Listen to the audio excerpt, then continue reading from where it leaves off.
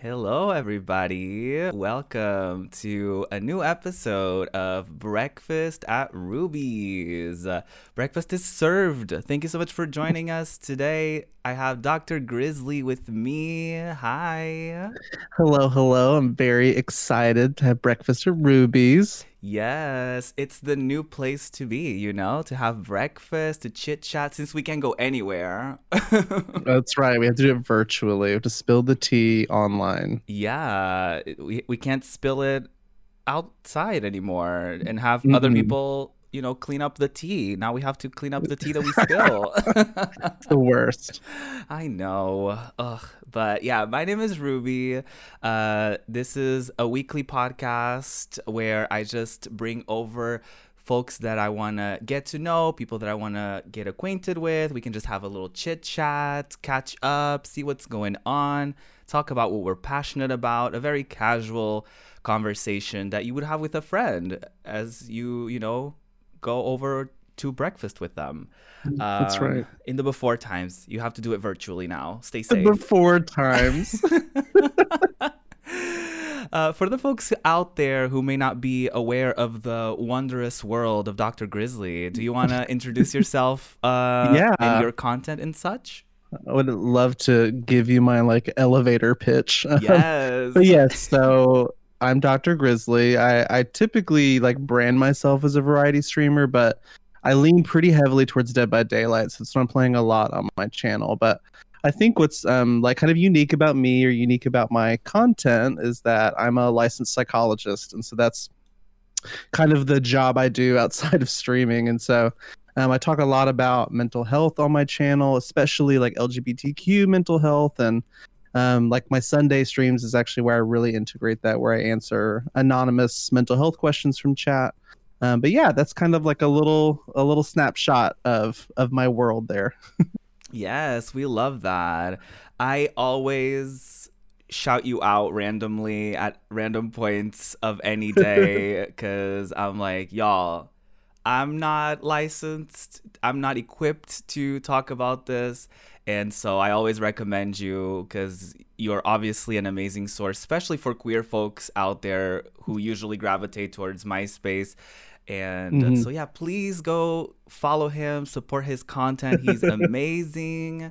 I know he also uploads on YouTube. So if you miss out his stuff on Twitch, you can definitely see it on YouTube as well.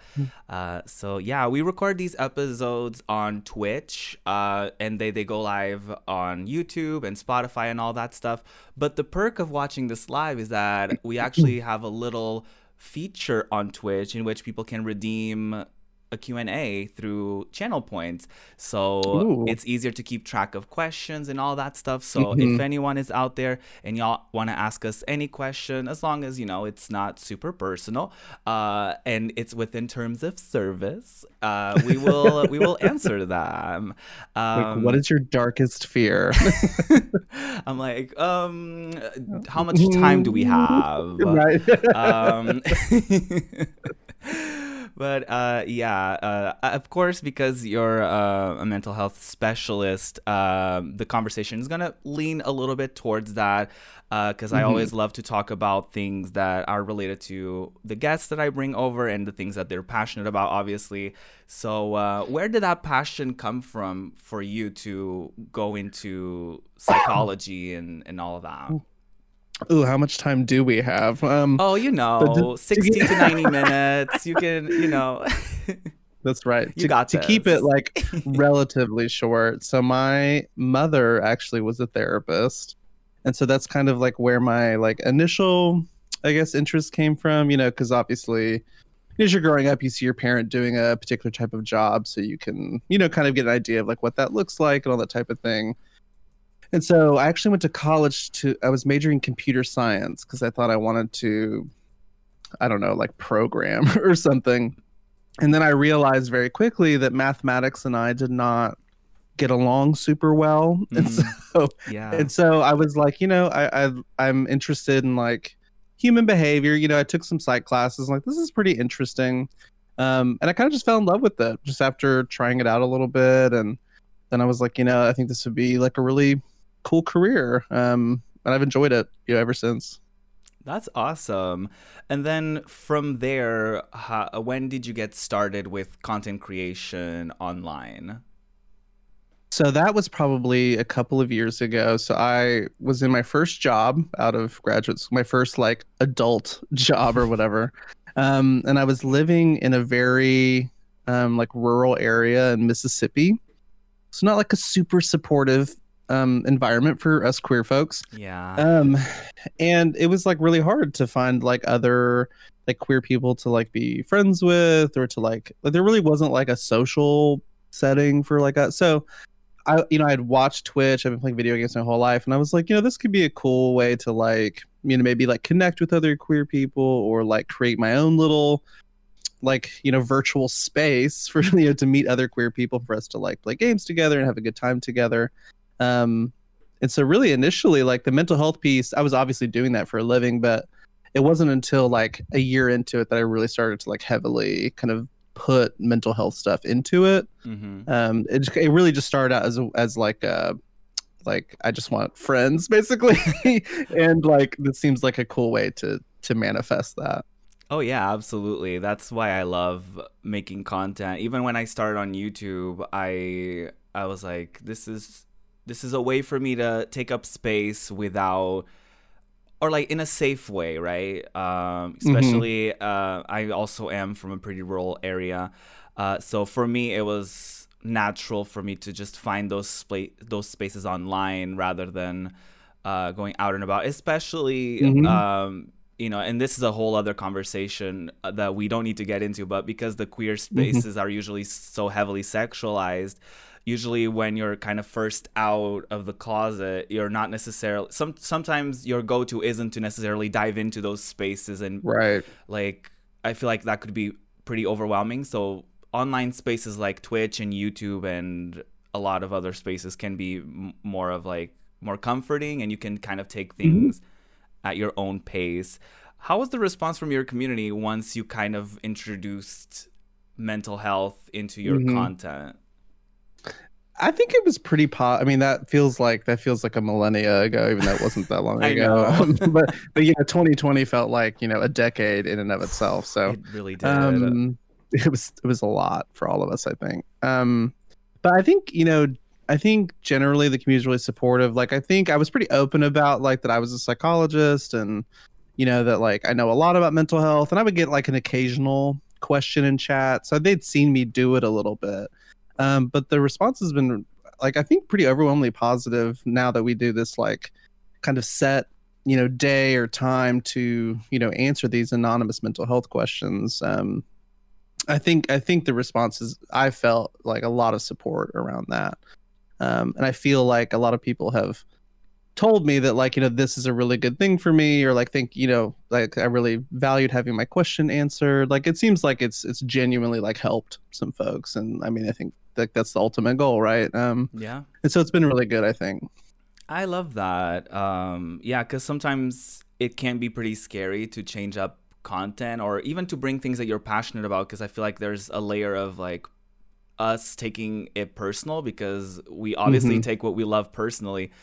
So it can be pretty daunting, but I'm glad that your community was very accepting of that. You doing it weekly, I was wondering, is that a way for you to kind of set up boundaries and kind of prepare yourself to have that day where it's like dedicated to that? Because I would assume that if you didn't do it weekly, it would be pretty, like it would take a toll on you, right? To do it like every other stream and not knowing when to expect it. Yeah, I do think like I have to be very careful about like monitoring my own like emotional state and like where I'm at as far as like do I have the space to have these kinds of discussions. And so that is kind of why I limited it. And there are some Sundays like last Sunday where I was like, y'all, like I'm super sorry, but like I'm personally just not in a place to like have these kinds of discussions, and like I think it would be disingenuous or not like I'm not like I feel like I should like if I'm going to talk about boundaries and self-care and monitoring our own emotional state, I feel like I'm not really modeling that behavior if I'm clearly not doing super well and trying to push through and have those discussions. And I've toyed with like doing it more. Also, I think a piece of it is like the questions. If we have like 60, it's like there's no way we can get through them. So also part of it is just to make sure we get through like, that everybody gets heard and that kind of thing. Yeah. As far as like mental health and content creation, how do you kind of set boundaries? I know we kind of touched on your content, but like even as Mm-hmm. a person outside of content creation, how do you set up boundaries with your community and to build a space where people are understanding of you needing to take a day off or changing up Mm-hmm. content because you're not in the right space for it and stuff like Right. that? Yeah, I mean, and I honestly think that like mental health content creator or not, like as content creators, I think we all sort of like navigate this idea of boundaries within our communities and trying to find the best ways to communicate Yeah. that and deal with the response to that. Um but really I think for me, I've always found it like, boundaries are much easier to set up on the front end than kind of like in the middle or towards the end of something. And so from early on I tried to really be vocal about that and direct about that, like, listen, there's going to be days where maybe we have this planned and I'm just personally not really able to fulfill that today, and unfortunately that's just kind of how it is. Like, it's just a Yeah. kind of an agreement between us. And I think another piece of it is just really making sure people understand that like what I'm doing in these mental health chats is not a replacement for actual therapy or actual psychotherapy or mental health treatment. Like, it's absolutely not a replacement for that. That while I am a licensed psychologist, I'm not your licensed Yeah. psychologist, that kind of thing.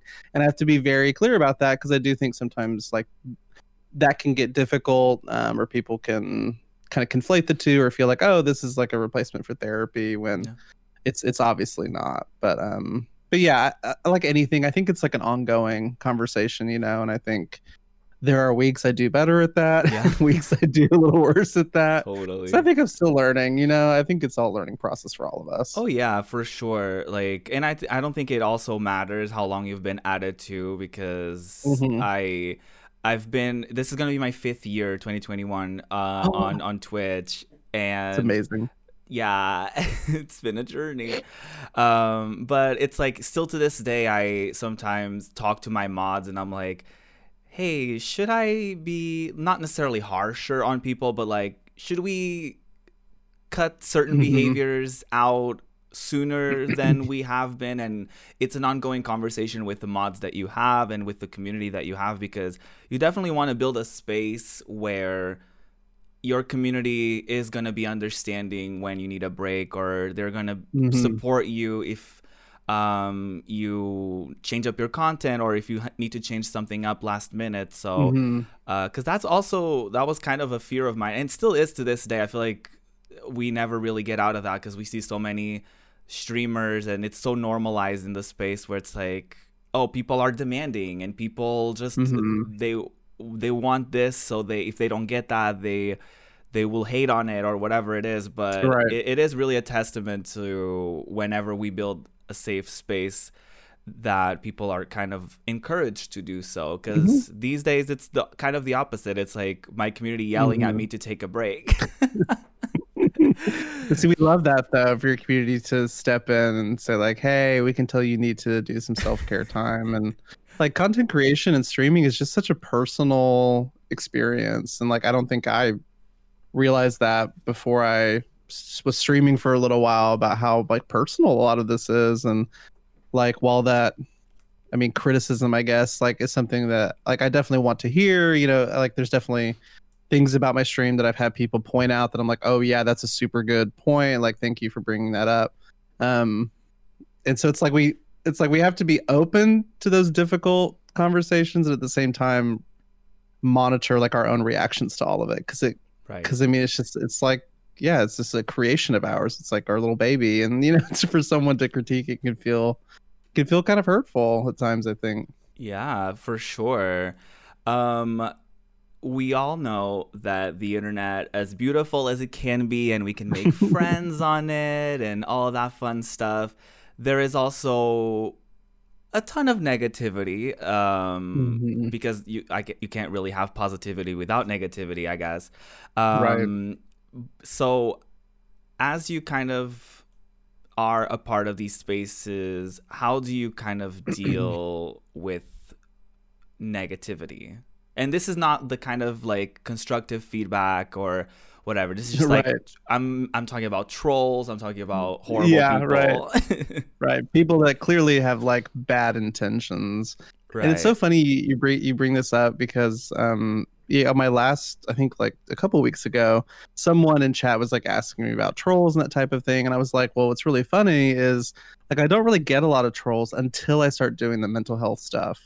And for like Hmm. whatever reason, like that like that is the time where people decide to, come in and sort of troll or ask questions in bad faith or whatever, which is really it's kind of bizarre to me because it's like playing Dead by Daylight or something. There's plenty of easy ways to be mean about that or whatever. Yeah.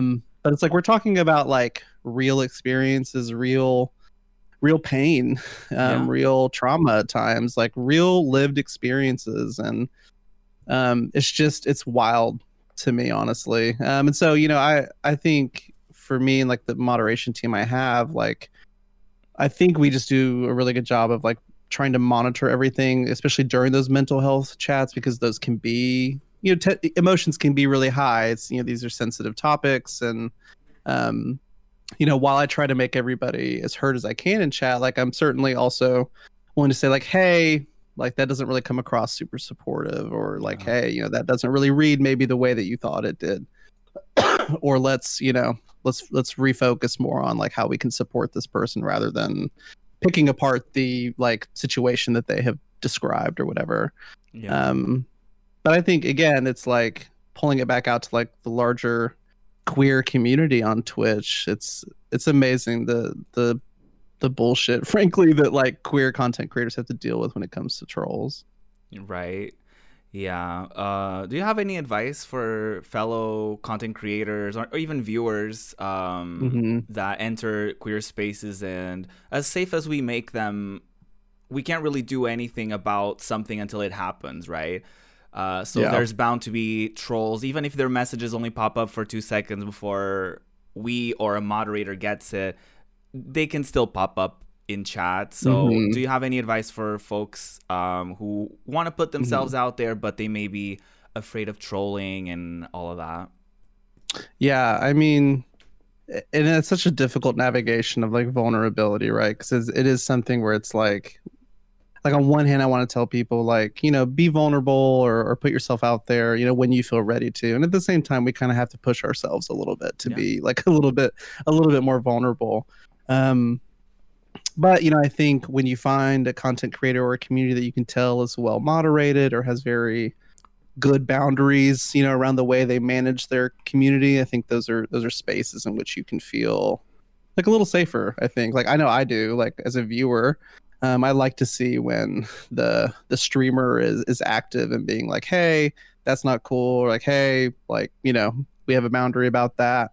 Yeah. I like to see that kind of activity because I think it's like a case by case basis, right? Like if somebody follows with like a ridiculous name or something inflammatory, I just won't even like acknowledge it and we'll just ban them. Right. But there are some things where like I do think it's important to like acknowledge it directly, or to process it a little bit with your chat, like how's everybody doing with that, Yeah. or that kind of thing. I think it's important to check in on each other because I mean some of these trolls can say some stuff that is, I think, genuinely like extremely hurtful or triggering for people. Oh, for sure. And I think sometimes people feel pressure to keep the mood going, and for them to be like, Hmm. yes, let's push through it, let's be extra smiley and laugh through it. But um I think that can make it worse, because then you feel bad when you're like, oh damn, but that really did mess with me, and I'm like, I'm Hmm. not doing as well as I could to like keep the mood going. So I think for me, it's just easier to like, if something really affects you, to for Hmm. you to just talk with chat, like you said, like hey y'all, like this is not okay and this is why it's not Hmm. okay, and you know, this is not exactly the mood for the stream that I was expecting, but since we Hmm. were taken there, we might as well talk about it and kind of go through it together and kind of move Hmm. on, because then you feel a little bit lighter and then you can be like, okay, now we can genuinely move forward and do Hmm. something else and get into a match, or get into a game, or do whatever Hmm. we were scheduled to do that day. Or sometimes we Right. just stay in just chatting for the rest of the day. We just keep Right. talking. So Hmm. yeah, it's definitely, I wouldn't say for people to like to try to just pretend it didn't happen. Like if something shitty Hmm. happens in chat or in your space or whatever it might be, then just like it's okay for you to process that and deal with that live. Hmm. No, I absolutely agree. And to me, like I think it has the added effect of, I think it really like humanizes the content creator for me when it's like you said, like it's not just like, oh, everything's like happy and fun and we're being entertaining. Let's pretend that those three trolls didn't say all that really horrible shit, like, a few minutes ago. It's like the sentiment, I get it. Like I get it. Like we want it to be like fun and entertaining, but like we're all people too. And Yeah. I like to see, like when I watch content creators, I really enjoy seeing like other sides of them or more, like I think it's organic because we all like have these, none of us are happy all the time. Like it's not Yeah. realistic. And so I always like to see that. And so I think it has like an added benefit of just like humanizing and rounding out us as creators. Yeah, for sure. And you touched on the element of like us not being happy all the time. Do you have what are your thoughts on the I don't the term that goes around the internet sometimes, that is quote unquote toxic positivity? Hmm. Um yeah. What are your Yeah, thoughts? it's so funny you bring that up because again, this someone brought this term up in my, I think Tuesday or Thursday stream. Someone was like, "Have you all heard of toxic positivity?" And we didn't really spend a lot of time on it because we were kind of in the middle of something else. But yeah, I absolutely think like that is a very like real thing. And I think kind of like we were talking about, like I think for some creators, it's like they can strive so hard to be over the top, optimistic and positive that it can really come across like kind of dismissive or like Mm. minimalizing, people's real lived experiences or pain or problems. Um, and again, it's like we get where the sentiment comes from. Like, we all want to be fun and, like have an Yeah. entertaining stream.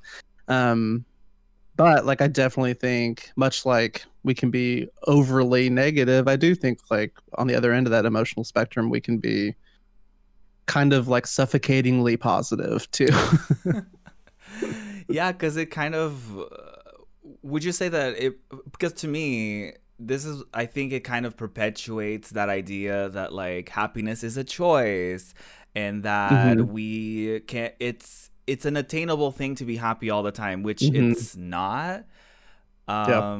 So, and I do think that there's ways of dealing with that. Of course, like if if there's someone who comes into your space and everybody's having a good time, you're laughing about a funny cutscene or something funny that happened in a game Hmm. or whatever it might be, or just even a silly conversation, like there's a reason why my channel trailer says it's clown in time. Like we're often Yeah. doing stupid Yeah. shit. So um the Yeah. I think there are ways of dealing with that though. Like if someone comes into the Hmm. stream and they're like, "Oh, I'm having a very shitty day," like I think it's totally valid for you to either redirect them into like, "Hey, Hmm. I hear you and I'm sorry. If you need Hmm. anything, we can talk on Discord." Almost like now's not the Right. time, but like we are here for you, kind of thing. Hmm. Instead of just being like, "Oh, we don't talk about that here." Like, "Oh, Right. oh Yeah. yeah, let's just chin up." Hmm. Like, Right. Yeah. Like good luck with that. Yeah. I think that's good boundary setting. yeah. Because I absolutely agree. Like I think even patients I see with depression, I think sometimes I have to remind them like the goal here is not for you to be happy 1,000% of the time, Yeah. because that would actually be terrible. Like that would be a terrible experience because it's like really, if we think about like what happiness, what positive emotions are, like the reason those things feel so good is because we know what the opposites of those things feel like. Like we know what pain feels like, we know what sadness feels like, and it's almost because of those lows that we know what it feels like to feel higher. Yeah.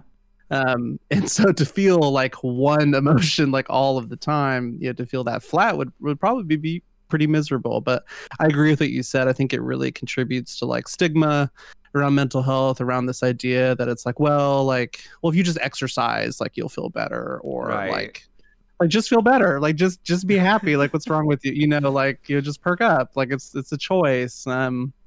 Yeah, I absolutely agree that, and I think that makes it harder and harder for people that experience like any sort of mental health concerns or even just negative emotions. I think it just makes it harder for them to be open when Yeah. you know, like they've had all these people in their life tell them like, oh, you just need to buck up, or you're such a rain cloud and you just need to, you know. Yeah. Yeah, so I 1000% agree with you. Mm-hmm.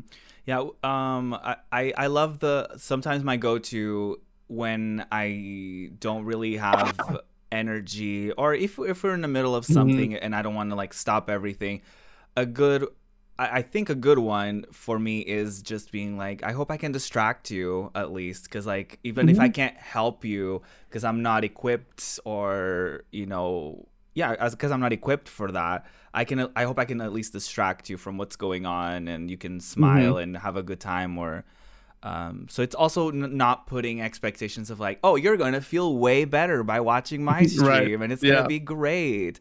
It's like, Right. no, I'm not going to solve your issues, but I'm here for you. I empathize with you. And I hope you can distract yourself a little bit, because that's what I do with my friends too. Like if they're having a hard time, I'm like, do you want to hop on Fall Guys for like a few minutes and we can just like distract ourselves a little bit? Yeah, and I think there's so much power and significance in saying to someone like, hey, I see you and I hear you and I see the pain that you're expressing. And I think I've seen like content creators on Twitter and things like that, you know, and they who are maybe not mental health professionals themselves, but have people bring it up in chat and they're like, what do I do? What do I do? What do I do? And sometimes it's like just acknowledging that, just like noticing it, you know, saying that you empathize with someone or that you support them, like just even that, what feels like such a small thing can have such a big impact. Right. And I think a lot of people just don't realize that. This might be a little bit of a spicy turn of events, You're fine. but you did mention streamers and Twitter, and so I have to bring up a situation that happened. I don't know how long ago it was, but it wasn't that long ago. I don't think. Time is a flat circle. Who knows? But there was a pretty popular streamer who kind of put out there a message of like, streamers should be equipped to dealing with people's mental health and kind of like crisis support and all of that stuff, which got all sorts, a range of opinions, as Twitter usually does. Right. So obviously from your perspective, and this person is not a mental health professional. Right. So from your perspective as a mental health professional, what are your thoughts? Yeah, so I know the tweet that we are speaking of and the person and all of that. And yeah, I don't know if I could disagree with that person's take more. You know, I think by no means should streamers feel this sense of obligation to treat mental health issues, serve as crisis counselors, or, you know, like address those like really severe mental health concerns. Because I mean, one, like not everybody has the like very real training required to do those things, and two, not every streamer like signed up for streaming to do that. Right. And so I really don't think it's fair to place that kind of expectation, you know, upon every streamer. That's I just can't, I don't understand that take really like at all when it comes to that. And I think it just does a disservice to everyone. It's a disservice to the streamer because Yeah. they probably didn't sign up for that, but it's also a disservice to the person like reaching out for help. Yeah. You know, in terms of like, I definitely think it's okay for any streamer to say like, hey, I know some great mental health resources. Like, here's some phone numbers, or like, here's a website that I think could be really helpful for Yeah. you. You know, I think that's like perfectly reasonable. But if someone's like expressing like thoughts of suicide in chat to try to resolve that, like Mm, as someone that doesn't have the training for that, I mean, even as a psychologist, I would not try to resolve that on my stream. Like, I'm not gonna yeah. talk to this person through a crisis in front of 50 or 60 people. You know what I mean? It's just Right. like it's just not, it's not appropriate and it's not helpful. And yeah, that take was pretty wild to me, to be honest. Yeah. Yeah, for sure. As much as I tried to see what the person was coming from, because obviously, as people come into our streams, Hmm. some people feel like they have someone they can talk to, and they have someone that they can ask for help. Hmm. And I do understand that in an ideal world, everyone is, equipped to do so, and there's not a stigma around mental health, so that it's way easier for everybody to kind of talk about these things and all that. Hmm. But the realistic part of it is that, like, if I have like something silly going on stream, and it's like we're talking Yeah. about God knows what, and then someone is coming over and they have and they're really needing help, it's like the Hmm. only realistic things that one can really do is either Hmm. redirect them to resources, tell them that we're there for them, we hope to distract Hmm. them, and that they're worthy and that they're valued. But Hmm. other than that, you just it, Hmm. you can't really do much more than that, because also, like, if you act like you're equipped for it, then the Yeah. person is going to have those expectations on you, and then you're not going to fulfill them, so it's going to be worse for both of you.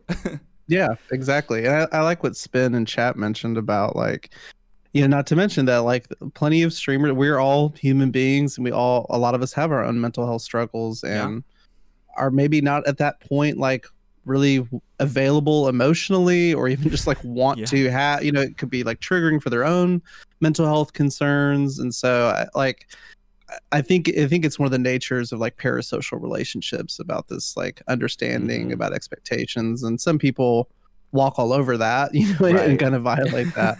But I definitely think that's a really good point about like that kind of consideration. I will mention that I was on the Guardians mental health stream podcast Friday, and they actually have a streamer mental health toolkit. Um, and in that toolkit, it talks a lot about stuff for like streamer mental health, like our mental health individually, like about burnout and stuff like that. But there are also portions about like how to kind of like redirect, like you're talking about, or how to offer support in an appropriate way or Yeah. redirect to resources. And so I would just mention that as like a potential resource, like for streamers that may be listening or watching, that maybe want to have a little bit more, you know, just for those cases. Yeah, for sure. I'll definitely ask you if there's like a link, and Yeah, I can put it on the description for YouTube and like Spotify and all that stuff once it goes live, so that people have at least absolutely. they have that, and I can I can even add it to my own like timers on stream, so that folks can get that support for sure. Even Twitch, I remember. I don't remember the exact link, but they also have like um, a space, like a link for that, where they list out a bunch of resources, and Hmm. they kind of do that. Um, so yeah, for sure. I think it's, don't put on any responsibilities that you don't need to have, or that you're Yeah, not equipped to dealing with, and stuff absolutely. like that. Yeah, I will Um, mention Guardian. This is I only saying this 'cause I learned all this like on Friday, but they also have a like Twitch bot and a Discord bot that will drop mental health resources in chat, like links for it, so you can do like exclamation mark anxiety, and it will ooh, drop like 6 links for anxiety related resources. And I was like, that's amazing. Like that's a super easy way to just like redirect and say like, hey, like if you type !depression, like this bot will drop you like 10 links of places to read about stuff. And I thought that was just a really cool thing. Oh, and you're fine. I accidentally dropped a link in your chat, and Yeah, your bot was like, "No, no, girl, actually, you won't." Yeah, I got y'all. I just reposted a. My bot does the same thing, so I totally get it. I didn't think about it. No, it's fine. I can always access it. But yeah. By the way, if anyone watching live happens to have any questions, I know we're a bit into the podcast, so some of you may have missed it. But if y'all have any questions, you can always ask us that, and I'll ask them either in the middle of the podcast or towards the end before we go. But yeah, this has been a pretty great conversation so far. So I'm really enjoying it. What do you do on your free time when you're not doing mental health things, when you're not streaming, all that stuff? Like, what's your, downtime? Oh my God. Fun relaxation times? Like, that's such a good question. And it's like, I talk so much about like self-care and da-da-da. It's like, I probably should have like my own robust sense of self-care, but like I have like a miniature labradoodle named Sybil who I am like very emotionally attached to, and I love that. And I spend a lot of time with her and spend a lot of money and things on her, and that she's a really good like coping piece for me. And spending time, with my partner doing stuff around the house or watching Netflix. We can't, it's like we're in the middle of a Pangea, so we can't do a lot. So we so we like watch movies and things like, or play games and things like that. And like for me, video game wise, I mean, I think it's like, I won't say that. I think a lot of streamers, I struggle sometimes where it's like, I stream this game all the time. Like I don't even want to play it like off stream at this point. So I try to play stuff that like stuff I would probably never stream, that so I can feel that kind of like disconnect at least a little bit from all of streaming and everything like that. Yeah, for sure. I love that. For me, like my off time, I also agree. I'm always preaching about mental health and how, relaxing is productivity and all that stuff. But I'm also like, I should do more. Why am I not editing a video right now? Why am I not doing this? Why am I not doing that? But for me, definitely Netflix, YouTube, not sponsored, by the way. But yeah, other Twitch streamers, there's so many wonderful content creators. Whenever you're not doing anything, like they're doing something cool. On my Discord, I've found that sometimes it's fun. We have a weekly like anime night. We have a weekly movie night. So I love that. Yeah, we just like hang out. We have a cute little time.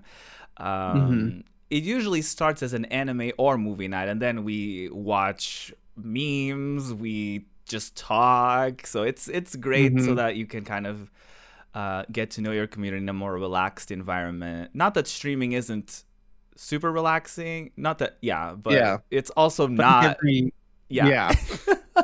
streamer has like that on self. It's like your social self, so you're like not to say any of us are like not authentic or like not organic, but like every human being acts differently when they know another human being is watching them. That is like pure factual behavior. And so it's obviously different on Discord where maybe it's a little more chill and you can kind of just do like whatever. There's not any worry about metrics or social media or like any of those things we all like stress ourselves out about. Oh, for sure. And even just like simple things like checking the audio levels, checking if your webcam, if you need to adjust your lighting or whatever it might be, because there's always something.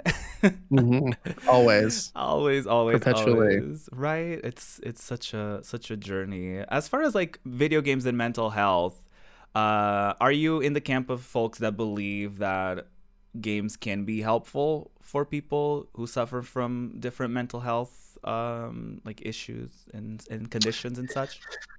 Yeah, I would definitely put myself in that camp. But I think like Same. empirical work in this area, I think also is reflective of that. Like, I don't think it's necessarily like an opinion at this point. I think, like research wise, we've kind of have discovered this. And I think I would love to see more games that like portray mental health very directly. Like Celeste is a game that I talk a lot about. Ooh. It's like I don't know if you are you familiar with it? Oh, I beat it on stream, and Okay, yeah, I loved it. folks were crying in I chat, and know. yeah, oof. I think Celeste is like a really good example of a game that really portrays depression, I think, in this very accurate way. And I really love like the imagery around it, and that she has this like other self that kind of serves as like the negative self-talk. And like I just think stuff like that, I mean, I think how could that be anything but healing to Yeah. see your own lived experience, with mental health and pain represented like in this video game. And I think that kind of stuff is just amazing. Yeah, absolutely. Um,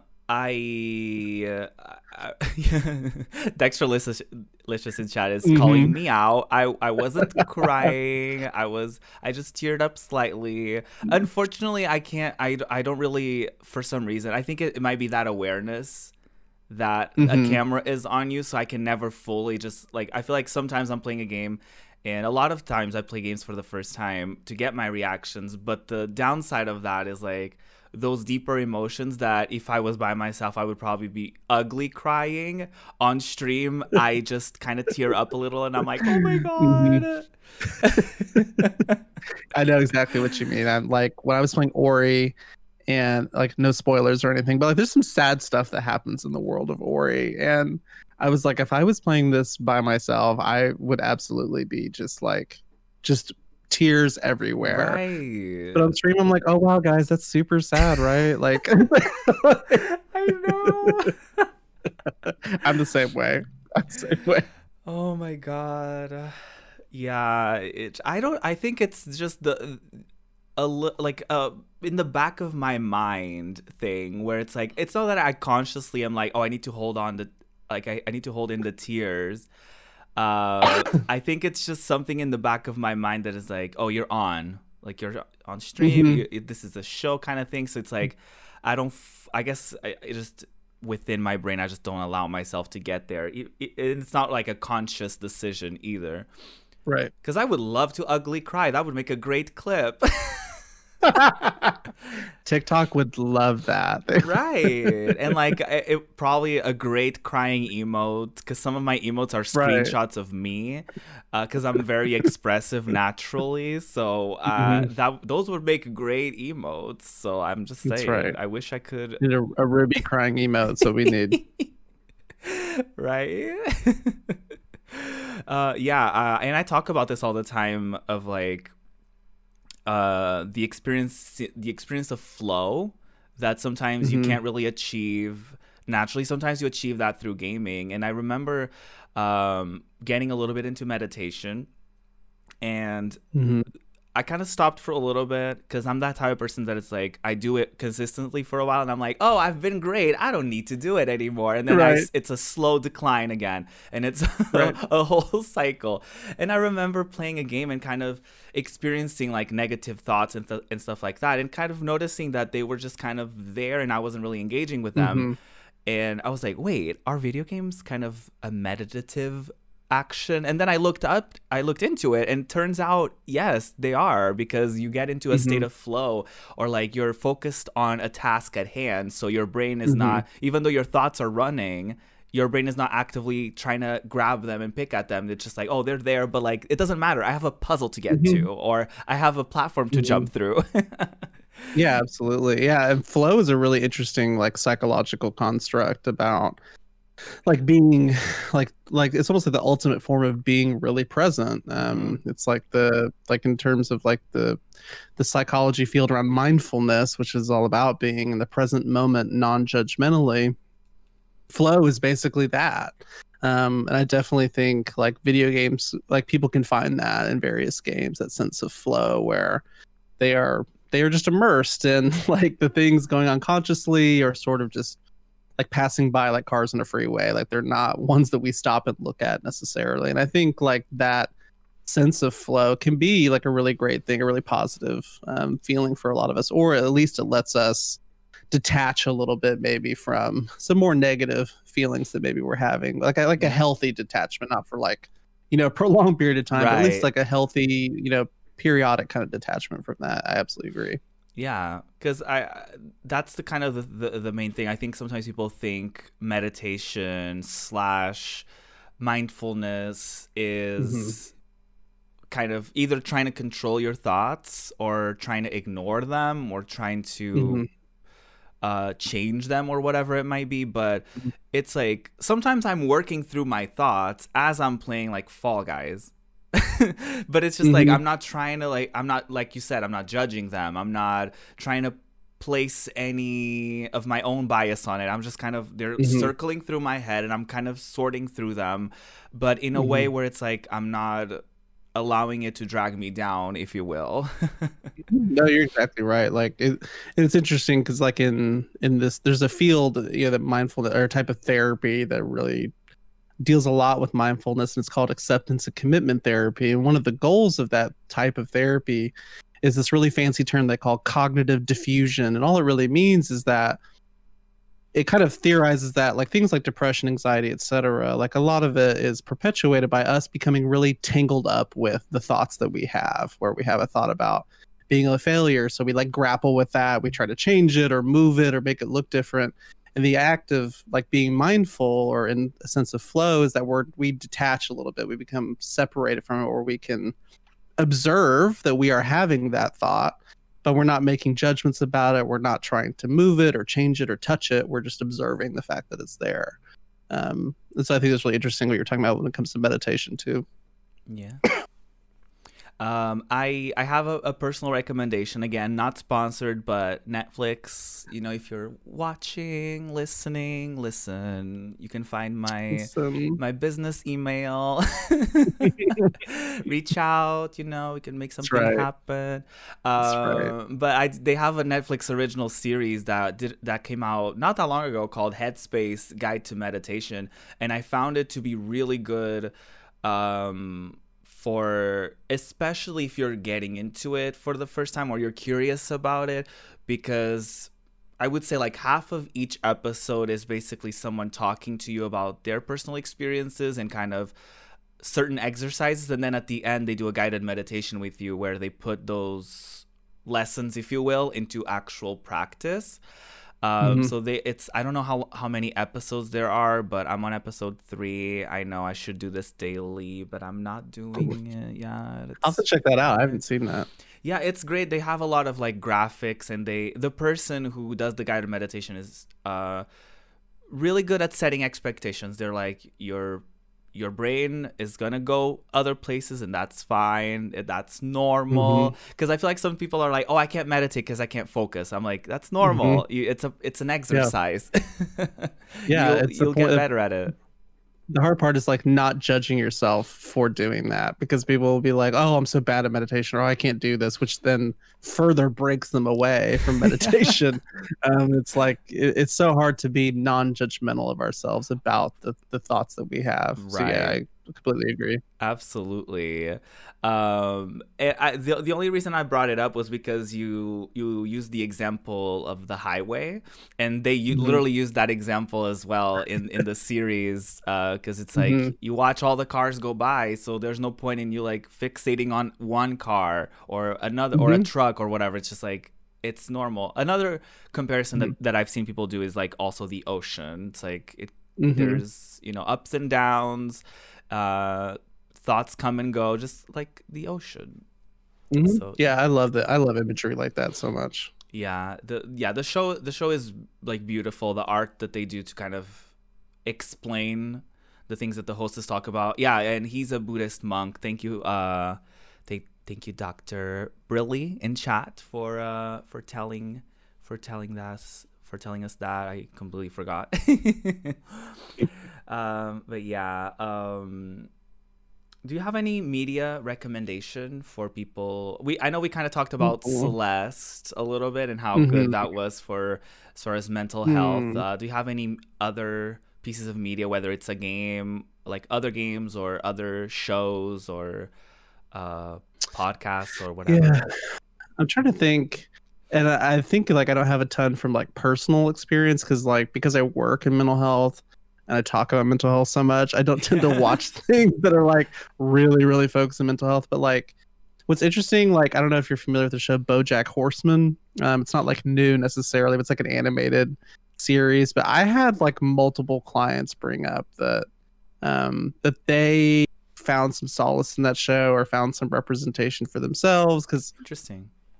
the show the protagonist at some points throughout the show has various like mental health struggles and other things and the way it affects his behavior, and there's a lot of like internal monologue that happens about that. And for like a lot of clients I've seen have, for whatever reason always reference that particular show That's interesting. as being helpful, like insight and stuff like that. Yeah, it's just kind of fascinating. Yeah, cool. One of mine is people talk about Tell Me Why a lot for Mhm. trans representation, but the Yeah. way that the game dealt with mental health Mhm. was beautiful in the way in which there's a scene where one of the characters is going through a panic attack, and she pulls up an app that she uses to like take deep breaths and to kind of follow the breaths within like the Mhm. imagery of the app. And then there's conversations about seeking help from a Mhm. specialist and stuff like that, and the way in which it was not demonized, it wasn't meant in a way that was Mhm. inappropriate. And it's a beautiful journey as well, because the game starts in a way where you're like, ooh, I don't know, they're not portraying certain characters, Yeah. and you're like, ooh, I don't know where this is gonna go. And then the more it unravels, the more you're like empathetic towards the person you thought you were Mhm. gonna hate the whole time. Mhm. Yeah, I thought the game from a queer perspective, from a mental health perspective, was just Mhm. a 10 out of 10 as far as that. Of course, the game itself could have, it's the only game from that company that only has 3 episodes, and obviously this is not a gaming podcast, and this is not going to Mhm. be a review of the game. But as far as those themes, I think it's impeccable, and they did an incredible job with it. So Mhm. props Absolutely. props to them. Mhm. Um, yeah, I was trying to think of other stuff. I used to use an app called Calm, Mhm. um, and they have like a ton of like different people. I think even celebrities have started doing little courses on there and stuff like that. I think Harry Mhm. Styles had one, of all people. I was like, oh, okay, cool. Random. Yeah, Uh, it's amazing how much like technology and mental health has sort of made all these advancements, and there's so many different like applications that are out there for like breathing techniques, anxiety, depression, PTSD. There's all sorts of stuff out there, and it's pretty cool to see that be so accessible, for a lot of people. yeah. So yeah, I totally agree. Like that, some of that stuff is really amazing. It can be so helpful. Yeah. To kind of go back a little bit into content creation, as this is a Hmm. thing that both of us can kind of Right. relate on. Yep. Um, I've recently, I would say in the past few weeks, months, I don't know, time again, who knows. I've Right. started implementing not necessarily bans, but I started limiting certain language that is heavily associated with mental health, such Hmm. as the C word that rhymes with hazy, Hmm. and others along those themes. Hmm. Um, have you found there to be an increase of people kind of being more aware of mental health as far as like content creation? Because I feel like I've seen so many people, and maybe this is just like within our circle, and maybe Hmm. others aren't quite like that. But Right. I think I've kind of seen that a little bit. Have you? Have you noticed a change Yeah, in that?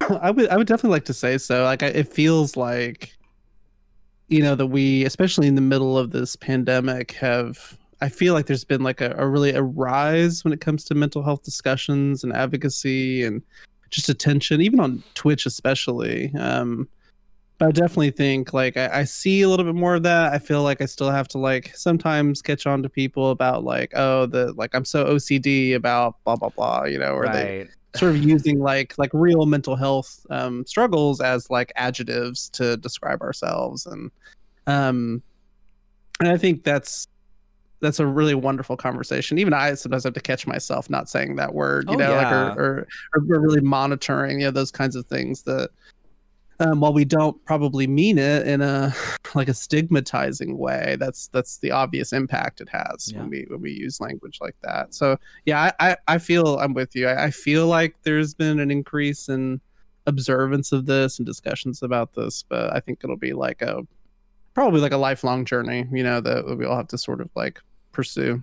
Yeah, for sure. And if you could tell something to fellow content creators who may not be aware of language that they may use regularly, that could kind of perpetuate stigma around mental health, what would Hmm. you kind of say to them to kind of not to convert them, if you will, but you know, but also kind of. Yeah, but kind of right. Yeah, so I think that's the big one I always refer to is people that maybe refer to themselves as like, oh, I'm so OCD about blank, or saying describing themselves as bipolar, quote unquote, because they are happy one day or sad the next. Like to describe just our emotions kind of fluctuating.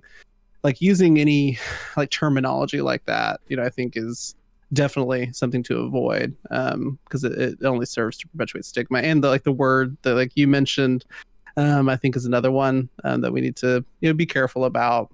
Yeah. um, I think it really comes down to just not. I think we can have a lighthearted conversation about mental health, but it's definitely a line when it comes to when we're making a joke about it, or Mm-hmm.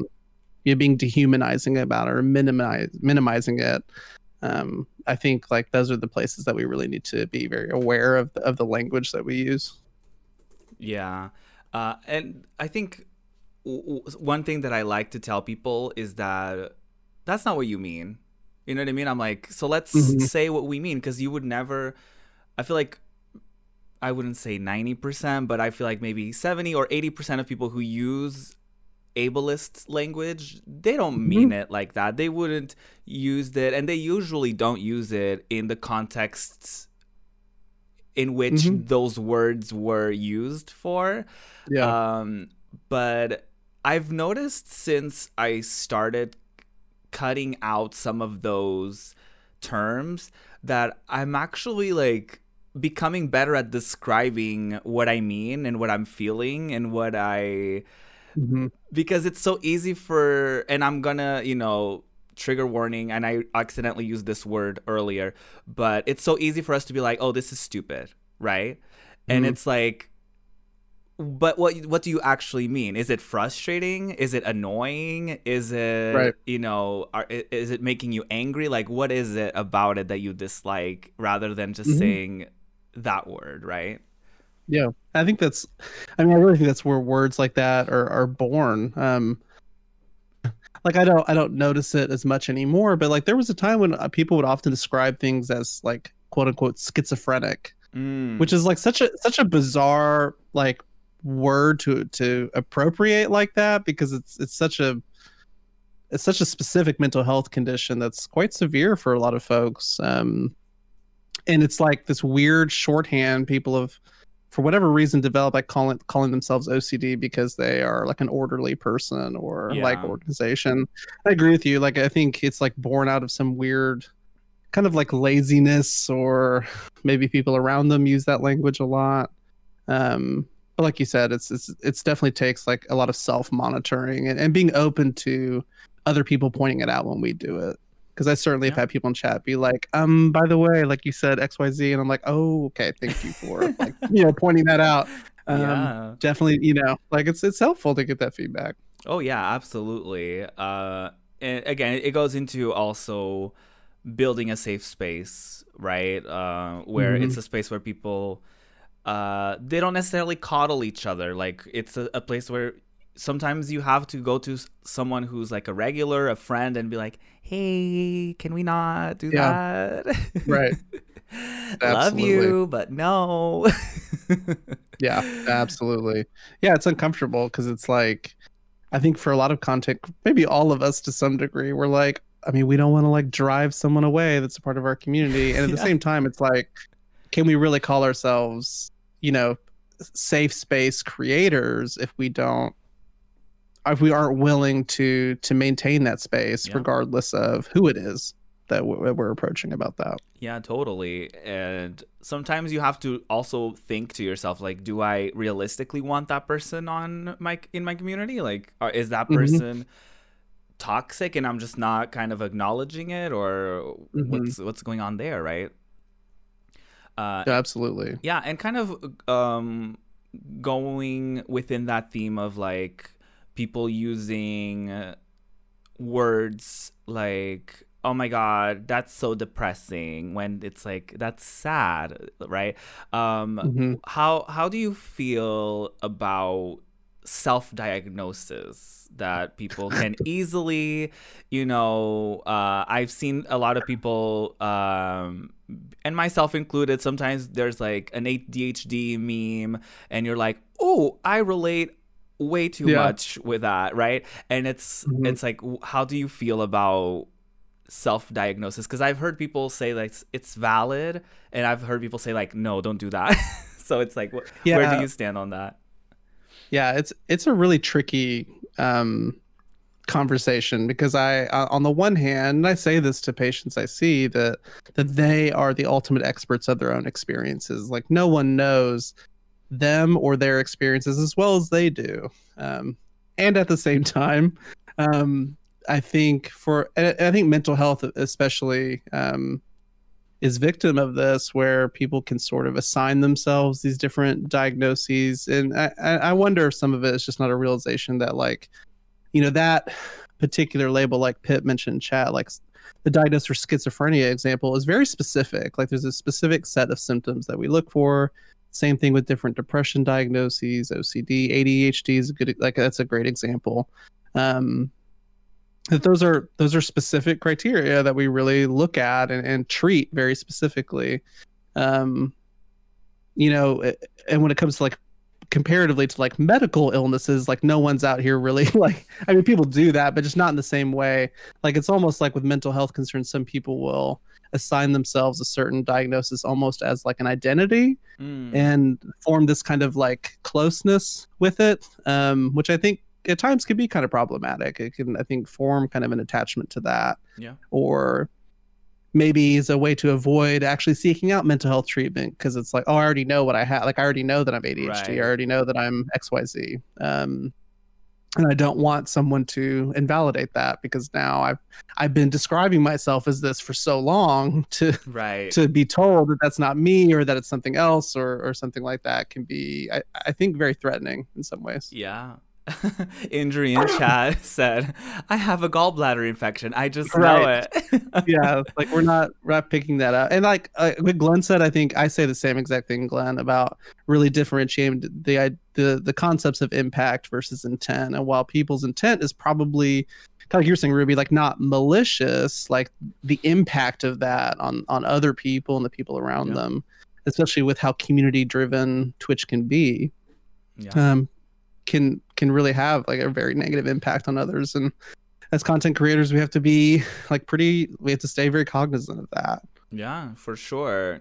And about that too, it's like, if you really truly don't mean that in that way, then why are you so defensive about changing your vocabulary? Hmm. Like if someone tells you Oh like, my gosh. "Hey, that's,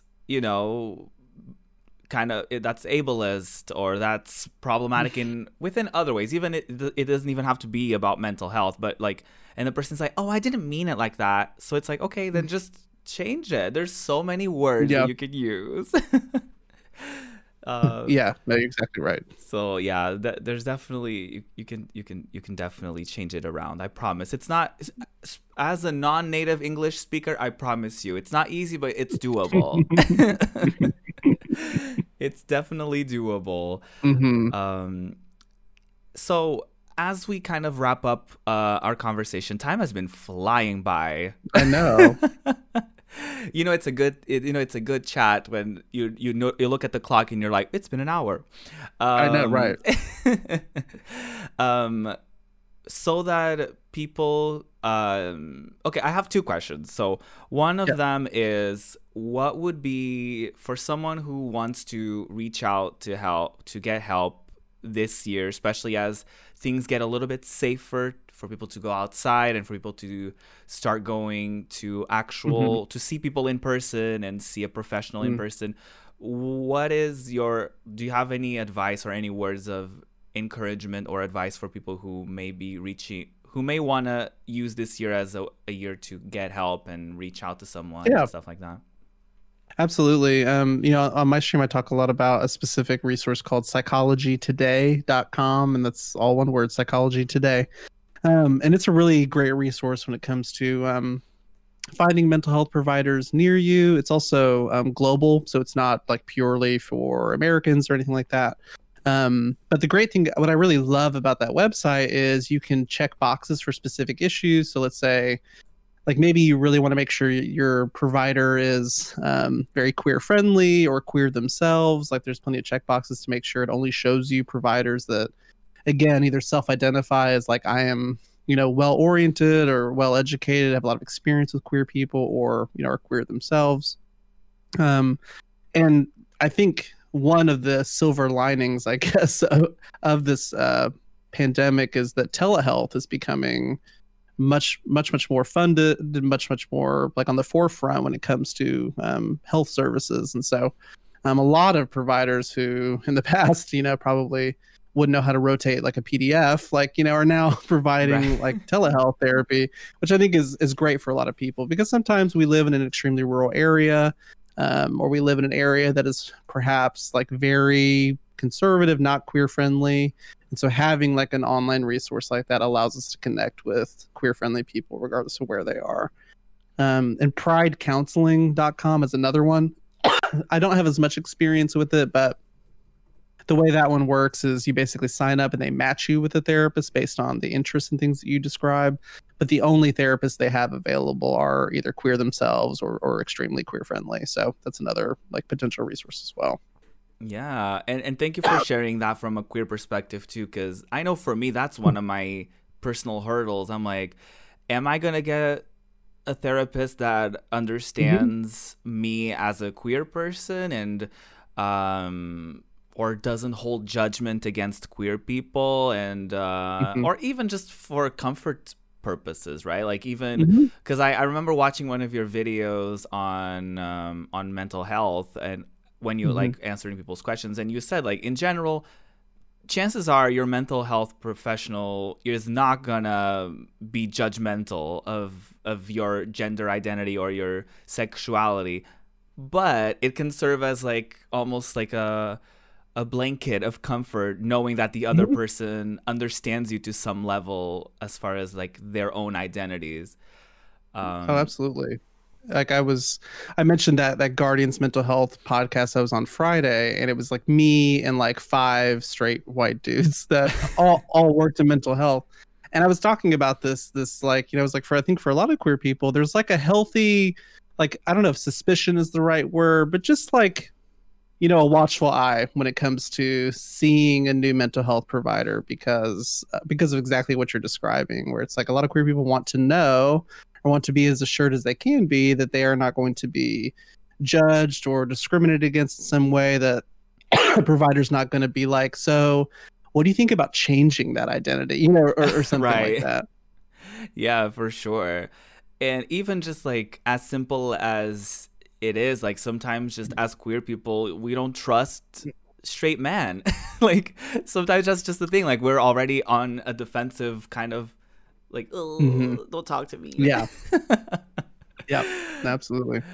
So to tie into this last conversation we had about self diagnostic, do you think it's helpful for people, this from the perspective of like you go seek out help, right? And do you think it's Hmm. helpful for people to bring up like, hey, I saw this meme about, or I saw this thing online that I related to a lot, and we haven't really looked into a potential diagnosis on this particular thing, whether Hmm. it's ADHD or other things. Hmm. do you think that's helpful, or as far as like from your perspective Hmm. as a psychologist, do you think that's helpful for you to help them I out? think I think so. I think I really like it when clients have come in and said like, "Hey, like I think I might be ADHD," and sometimes that comes from a place of like, my friend just got diagnosed, or and I feel like I share some things with that person, or like people have always told me XYZ, Mm-hmm. or like sometimes it's been like a meme like that. Yeah. There's actually an organization called Geek Therapeutics, and what their whole mission is about training mental health providers in like geek culture, so that like when I a love that. client references like a video game or references like some kind of like more nerdy kind of like piece of media, that now these mental health providers can have some knowledge in these different areas to understand like what that person might be meaning, or like what they might be referencing. And so I definitely think like the way I sort of describe therapy sometimes is like, if you think of like your own mental health as a car, right? And your car Yeah. is broken down and you're on the side of the highway, so there's not a mechanic nearby, but you're calling a mechanic and you're trying to describe the problem. You describe like what you see, even though you're not an expert. You're like, well, this is kind of what it looks like, and this is like the smoke is coming out of here. And the mechanic, who's the expert, is hearing all of that and suggesting things based on what they think is happening. Mm-hmm. And you may try some different things, and the first couple of suggestions may not work because you're still trying to figure out what the problem is. But eventually, together, you narrow it down to where you eventually get to, okay, this is the issue, and these are the solutions. So I think any way that you find best to describe those issues or problems for yourself, I think is perfectly valuable. Yeah, for sure. If people, again, last call, if anyone happens to have any questions, I know we kind of answered a few Yeah. and even some commentary, but anyone happens to have any additional questions, feel free to ask. And before we do, I kind of want to give you an opportunity to talk about any particular projects that you may have coming up, or just general self promotion. Feel free to do so. Sure.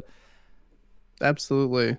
Yeah, I mean, I don't have any like major like projects coming up at this point, but that's like a 2021 goal. But I do like to just talk about like the the Sunday mental health streams I do, or I answer anonymous mental health questions from chat. And I phrase it that way, but really and truly, like, I always provide like my thoughts and opinions and things, but a lot of it comes from the other people in chat. And I think while it's helpful to have me as a psychologist there to maybe facilitate or answer questions, like what I really love is when people in chat will reach out and say like, hey, like, oh wow, I relate to this question so much, or oh my gosh, I've experienced the exact same thing. That kind of relatability is something that even individual therapy can't really accommodate. That, like, I can sit across from a client and say like, hey, I've had like 20 people this week say the same thing as you. But it's Right. very different to look at a chat and see like 20 actual people saying like, oh my gosh, like I have felt those same Right. feelings, or I've been there. um it's that relatability can be incredibly healing. um Yeah.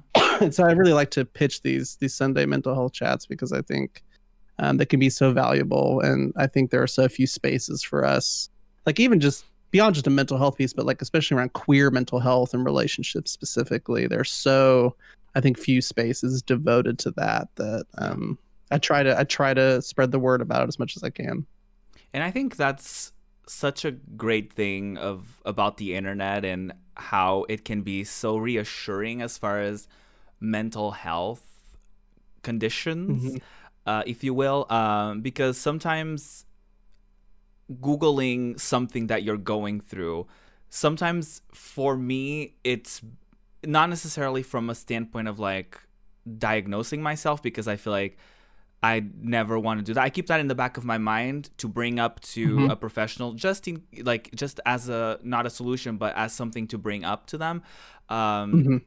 but more so to see that, oh, that's a thing that people Hmm. experience, because I feel like so often we feel like I'm the only surely I'm the only person who goes through this. Surely this is something that Mhm. only I am experiencing, and I am weird, and I am all these things. And it's like, you're not. Turns out you're not. Oh yeah, absolutely.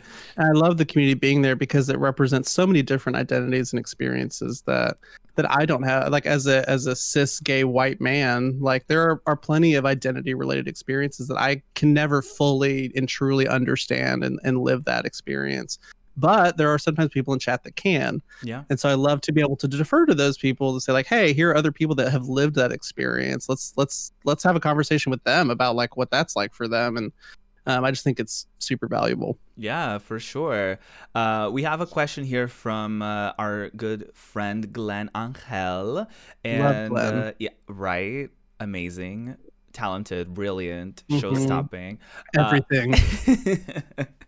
So he said, quote, "For me, it feels like when the majority of mental health is being talked about, there's a focus on depression and anxiety. Is this something you noticed, where things outside that sphere have more of a stigma and aren't as openly talked about?" So yeah, I try to Yeah. ask the way he meant it, because it's quite difficult to put that into text. Yeah. But yeah. And Glenn, you're exactly right. Like what you're noticing is very true, and the reason for that predominantly because depression and anxiety are probably the most prevalent mental health concerns that people experience. So I think a lot of discussions revolve around those things purely because more people experience them. Therefore, it drives more discussion, and more people, when they do mental health talks, will focus on those things because they have the like largest reach, or they affect the most people. But I do think I think you bring up a really interesting point, and a good point, that perhaps by doing that we are like inadvertently like suggesting the idea that anything outside of that is more taboo, or is not as welcome Yeah. to talk about, or is like more like severe, quote unquote, to talk about other than that. Um, and like, I mean, even in the mental health chats we do on Sunday, like a lot of questions get revolved around anxiety and depression, to the point where sometimes I have to be like, listen, can you just like rewind this VOD like 30 minutes? Like we just talked about this. Um, because I think I try it personally to devote a little more time to things outside of depression, anxiety, like like relationship issues or other mental health diagnoses that people may not be as like familiar with. Because I think it's a really valuable time to be able to share with people about like, this is what this is, and this is what it looks like, and here's what people who experience this is what their lived experience is like. So yeah, you're exactly right, and I think like it's kind of like we're talking about intent versus impact. Like the intention is good, more people experience it. It has a larger reach, but the impact may inadvertently be that we're saying that things outside of that are not as welcome, to be discussed. I think it also doesn't help that media often villainizes Hmm. certain mental health conditions. And Oh yeah. they almost, in a lot of cases, they portray anxiety and depression as the character you're rooting for, the underdog. Hmm. And they treat, for example, bipolar disorder or schizophrenia as like a terrible person that Hmm. even though that's the reason for them to be like that, but they're at the core a terrible person, right? And that's Hmm. already a thing that people think whenever they're struggling with mental health Hmm. conditions of any sort. They're like, oh my God, I'm a terrible person, I'm this and that. And kind of seeing that portrayal on media Oh doesn't yeah. help. And people feel less compelled to talk about it. Oh yeah, and there's plenty of examples of both in the media and even in just like the news, for example, Yeah. about portraying people with mental health concerns as like being poor decision makers or being violent Yeah. or dangerous. When in reality, we know scientifically that people with mental health concerns are far more likely to be victims of violence than they are to ever be perpetrators, compared Right. to the general population overall. Um, but yeah, like Ray, what you're saying, I think that is the unintentional impact that it has when we. I think garden variety is a really good term for that. I think colloquially we talk about depression and anxiety, like, oh, I feel anxious about this, Mm, or like, oh, that's so depressing. Like, we even in language, like, we use those things a little bit more like flippantly, like mm. that, like we describe things in those ways. And I think that's where like people feel like that's easier to talk about or more acceptable versus kind of like what you're describing, like other mental health concerns that maybe are not used like in the same way. Yeah, absolutely. And within that vein of media portrayal, I actually saw something pretty recently on Twitter about that very particular trope in media in which you see someone like take their meds and like flush them down the toilet or throw them away and be like, I'm a changed person. I don't need Hmm. this anymore. Um, can we get it a little bit into the portrayal of medication as far as Absolutely. mental health and how dangerous it is to kind of make a stigma out of it? Absolutely. You know, I probably hear this at least once a day from a patient about like, well, I don't want to be dependent on those. And Mm, that word dependent comes out so much. And it's like, well, as a person that's diabetic, are they dependent on insulin? Like, yeah, I guess right. so. But like, you know, like you're exactly right. There's so many media portrayals of like, oh, I'm finally conquering this. Like you know, I think we do this a lot of things. Like this is kind of a sort of separate topic, but like when people talk about like cancer and a person is battling cancer, like Mm, or battling depression, like it sort of frames it as if like, well, if the person doesn't necessarily recover in the way we expect them to, that they have like lost that battle or they did not mm, fight hard enough, you know. And I just hate that portrayal so much because it's no, just not at all reflective of reality. absolutely. And I try to, I don't know if this is the right word, but destigmatize. Is that a Hmm. word? I Yeah. try to do it by like whenever I take a break, I tell people grab a snack, drink some water, take your meds if you haven't, Yeah. because it's a normal part of thing. And I will say I've been the person who has thought like, oh, I don't know if I want to talk to a professional because what if they, you know, give me medication, then I become dependent on it to be happy, like, right, like that phrasing. And even Hmm. with meditation, sometimes I'm like, oh, but I don't want to be dependent on meditation. But it's like meditating, I wouldn't say that about exercising. I wouldn't be like, oh yeah, I don't want to Right. be dependent on exercise. And there's so many Right. great things about it that, you know, Hmm. health wise, and Yeah. even as far as like um the um, the hormones that it releases, as far as like you can literally be happier slightly by working out and stuff like that. um Hmm. so it's just, yeah, it's silly. It is really silly because Hmm. again, it's, I think you can easily, whenever you're having doubts like that for yourself, I think just compare that to physical pain or physical, any Hmm. physical at like issue that you may have, because that's when we take things more seriously. Or that's when we're like, yeah, it's totally valid if my doctor tells me to take this like medicine in order to treat like a sinus infection or whatever. But it's like Hmm. suddenly it's an issue if you take medication for depression. Like, no, it's definitely not. Hmm. Oh yeah, and Rain, I think you're exactly right. Like about being mad at kids' movies, because it really, like, honestly, like if we look at children's media and movies, there's a lot of tropes and I think an origin for a lot of stigma and other really problematic things that I think have been present in that type of media that I think have kind of set up, you know, some of us, you know, to deal with some of these things, you know, moving forward. So I think that's a super good point as well regarding media representation. Yeah, for sure. I think things are slowly but surely getting better, but it's definitely, we definitely need to watch media and consume media also from a critical eye, because it's not always going to portray things perfectly. And even stuff that we grew up with, and sometimes like with movie nights with my community, I rewatch them and I'm like, ew, that's what they were like, that was the underlying message, or like that was, because it's stuff that we, and I think it's totally valid. The Rainbow Bard is talking Hmm. about like getting mad at kids movies, but it's like, that's that's so important because like we absorbed that shit as kids. Like we absorbed Mm-hmm. all of it, and like as adults then we realized we're like, oh shit, like that contributed to Mm-hmm. me, to the person I am today, or to the way that I think about that. And Mm-hmm. so it's definitely super super super valid to be critical of media, even if it's Mm-hmm. for kids, because I feel like Absolutely. that's even more valid to be critical of that because kids absorb everything.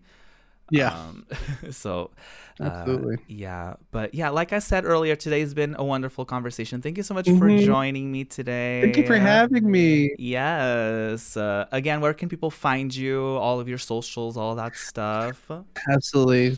You can typically find me 3 days a week, Tuesdays and Thursdays at 7:30 Central, Sundays at 3:30 Central at twitch.tv/Dr. Grizzly. That's DRGRZLY. You can also go to drgrizzly.tv if you want to find a link to all my socials. I'm pretty much Dr. Grizzly on every social out there, so you can probably find me pretty much on any platform at this point. Yes, links in the show notes / YouTube description / Twitch chat, depending Yeah, on where you're everywhere. watching / listening to this. Again, thank you everybody for watching and listening. You can find me, everything about me, at projectruby.eu.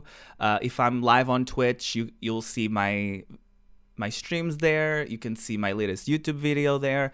You can see links to all of my socials. And as this was not planned, but actually it goes along with the theme of today, I am actually going to take a week off. So next week we Yeah. don't have an episode of the podcast. We actually don't have any content coming out from myself.